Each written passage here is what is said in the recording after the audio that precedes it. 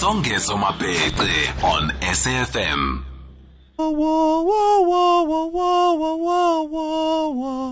Yeah, Safa Sapeli Sizo Simnyama. That is a song that is dedicated to the memory of the youth of 1976 who revolted at the state of the education system then. What for the class of 2020? It's a matter of time before we know definitively. For now, getting children back to school safety is the priority. Research has been done by the Human Sciences Research Council, and we're having a conversation now with Professor Refiloe Masekela. Ma'am, good evening. Thank you so much for your time. Good evening, Songezo. Thank you very much for having me on your show. Thanks for honoring your time. I suppose this is the most appropriate thing to ask. Are you well? Are those who you love well as well? Or relatively unaffected by COVID? Well, no, we very well. Thank you very much. It all comes with the job. That's good to know. That's good to know. Tell us then, how do we get children back safely to school? Well, those who are at school, because we know that there was an about turnaround now last night. Well, I think that's probably something the education department should be answering about getting the children back to school. But I think from a scientific background and a scientific perspective, as a pediatrician, we really looked quite carefully at the data from all over the world with regards to the impact of COVID-19 on children. Yes. And we know that even in South Africa, if you look at the statistics, children make up a very small proportion of their COVID-19 cases. And by children, we mean those under the age of 19 years. So that would mean all school-going children. And of those school-going children, a very small proportion of those kids, if they do actually get COVID-19 infection, will actually be ill enough to require admission to hospital. So looking at the data all over the world, it will be somewhere around 1% of any child who gets infected who would require hospitalization. So in terms of children, COVID infection actually causes in the majority of the cases, the children are asymptomatic, that there would be no symptoms, and you would test them and find that it's positive, or they would have a very mild course of disease. So I think the burden of COVID-19 in children is actually very low. So in terms of them being at risk for infection and then missing months of school, if you do a risk-benefit analysis, it's quite clear that it's really safer for children to go to school, and the losses of them losing out on months of schooling would really far outweigh the risk of contracting the infection and the very small proportion of those children who would actually require hospitalization from the disease. Let me go one level deeper on that analysis. Does it contemplate the conditions of the classroom before COVID? In other words, when you say children will be better off in the final analysis by going back to school as opposed to staying, the school that we are talking about, children attending, is it the school that they were attending, in other words, before the lockdown, in other words, 17 March, or is it a school that contemplates the kinds of interventions that have to be made for a credible class environment contemplating the presence of COVID-19?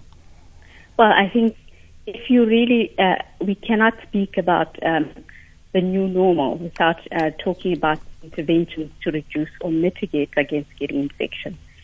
Of course, if we're talking about going back to school, it would mean that we would have to take care of issues such as social distancing, making sure that people are wearing masks, making sure that people have access to hand washing facilities or sanitization of their hands. And these are key preventative measures that all of us have to take in the population. So it's not just isolated to schools, but in the workplace and everywhere that we are as a population.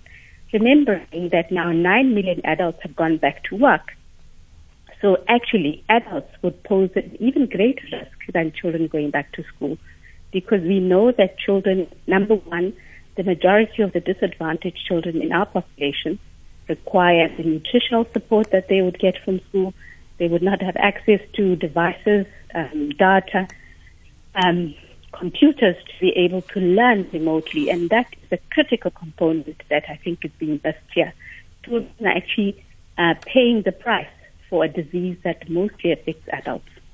I accept that children are paying the price. I accept that even adults are paying the price. But Would it then be a case from the argument that is presented by you, or my understanding of the argument presented by you, when all is considered, despite and possibly even because of what we know, children are better off in the classroom than at home?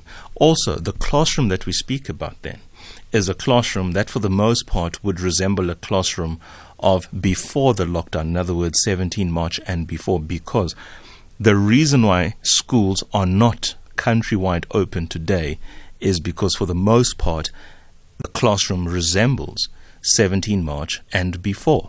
Social distancing for the most part is not practical. You've got high numbers, limited space. You don't have a timetable that allows for 20 scholars in one class that typically holds 60.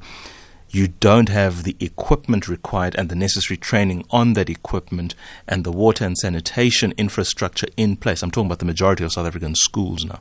So essentially the argument means, the implication of the argument, children are better off in school. They're better off in school in a classroom that resembles 17 March 2018. Because if we are talking about what should be there, which it isn't, then they should be in class anyway. Well, I mean, I started off the conversation by saying I cannot answer for the Department of Education. I accept that part. Yes, but I think the strategies are there in place.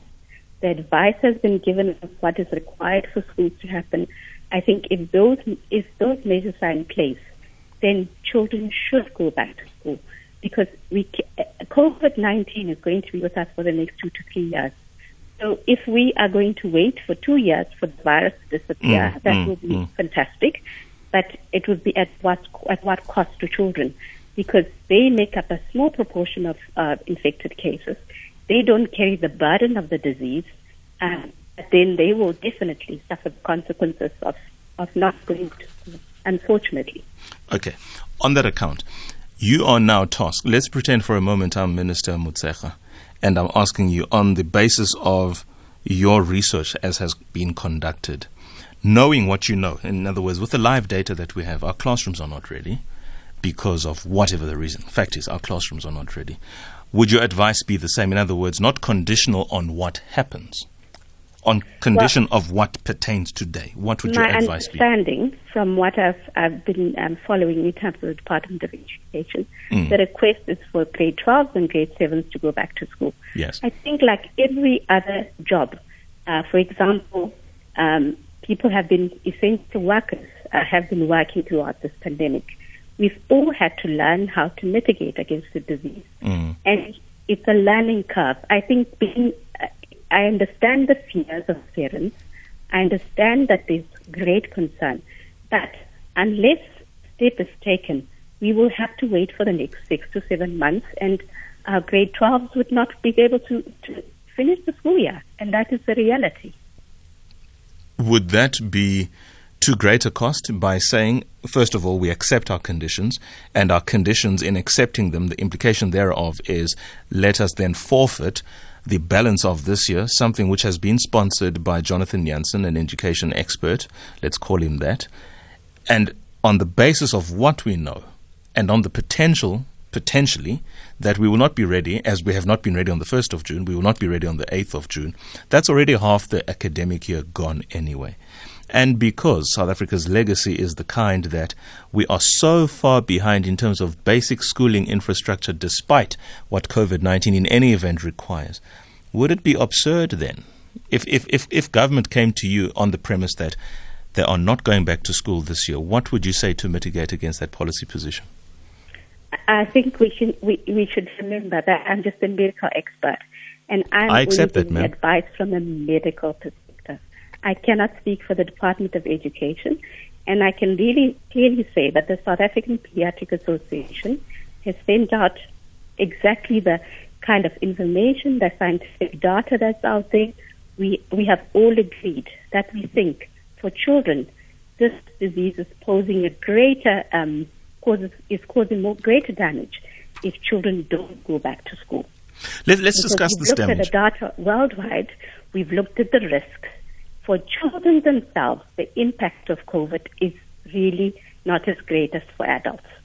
Let's discuss the damage of not being in the classroom. The premise of my discussion, and I cannot speak for the Department of Health. I cannot speak for the Department of Education. I can only speak from a scientific basis as a scientist, what we've looked at in terms of the data and what the data is showing us. Correct. And these questions are predicated on the fact that it's not just an education question. It's a laid intervention that is required. It needs many stakeholders, and these stakeholders have to talk to each other. The scientists have to talk to the education people, vice versa. Hence, I'm asking these questions because in as much as the research may be scientific, its implication very much rests in the education space. And the decision that is made by those in education policy have clinical outcomes or clinical effects or health effects, which is why whilst I'm not requiring you to speak on behalf of the department, I certainly would be happy if you could engage in that context, because ultimately that is the conversation that has to be had. Now, on the question of the losses, if you like, of children not going to school, what are these psychological losses or psychosocial losses outside the potential health effects? Well, I mean, there's a lot of data, especially from China, Europe, etc., where they've shown that children who are isolated cannot access school. There's a lot of anxiety. About 20% of children are anxious. Almost 20% of children get depressed, and just from the pure social isolation. But I think, as well in South Africa, if you're putting everything into context, this is in countries where there's access to online learning, where there's some interaction with the outside world. And we know that in South Africa, there's very, very little access to those very poor communities where these children actually cannot access any kind of learning and have not done so for the last almost 3 months.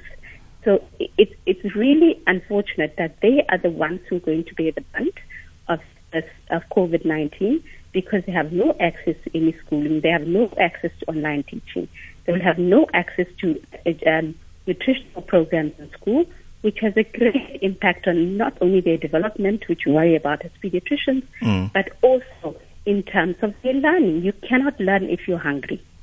So I think taking into context and looking at the risks and outweighing the risks and the benefits, I think the benefits far outweigh the risks. And really, if you look at the context of South Africa, which you're trying to stress, South African context, for a child who comes from a community where they don't have access to anything else, school is a structured environment where learning takes place, where growth takes place, where development takes place, where if you're a matric learner and you have spent 6 months at home, you have had no online teaching, your access to higher education will be minimal. That is the risk. That is what's going to happen if children don't go back to school. In the context of your report, and I'm just going to reference it for those who are listening at home, it's what do we know about SARS-CoV-2 in children? Is it safe to go to school? And of course, you're the author of the report. Can you just give us international comparators or perspectives in terms of what's happening in South Africa is similarly experienced elsewhere around the globe, or alternatively, relative to our economic size and strength as a nation versus another country of equal strength? How do we fare as a nation in relation to this particular indicator?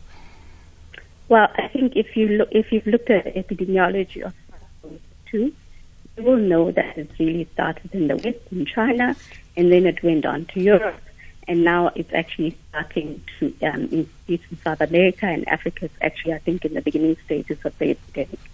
So unfortunately, if we look at where most of the data is coming from, we rely on data from China, Japan, Europe, because that's where the pandemic hit, the numbers increased, and where we have a lot of data. But unfortunately, in Africa, South Africa is the leading country in Africa, as you may know, in terms of the cases. So we really don't have a case in many low-middle income countries to look at the impact of the virus. For example, in areas where there's tuberculosis, HIV, because the data is not there.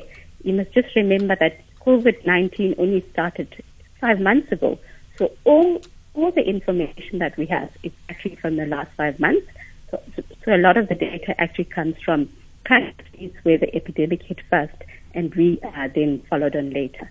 The only country that we know that has kept their schools open is Sweden, where they never actually closed, they never had a hard lockdown, and they kept their children going to school.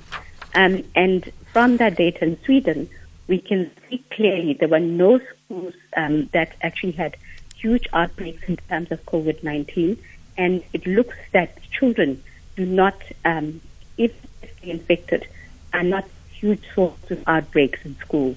And as well as in New Zealand, there's also data from there where there were a number of children that were infected, but they went to school, had interaction with their teachers and other students, and there were very, very few infections in that case.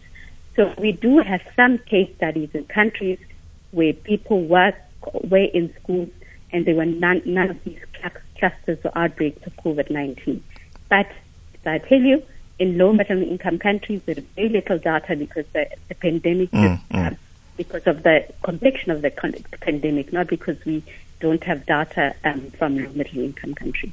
Let's leave it there then. Thank you so much, Professor Refiloe Masekela, Pediatric Pulmonologist and Head of Department for Peadiatric and Child Health at the University of KwaZulu-Natal. That conversation was around getting children back to school safely, and certainly from her report and the HSRC at large, presumably the better thing to do right now is to have children back at school.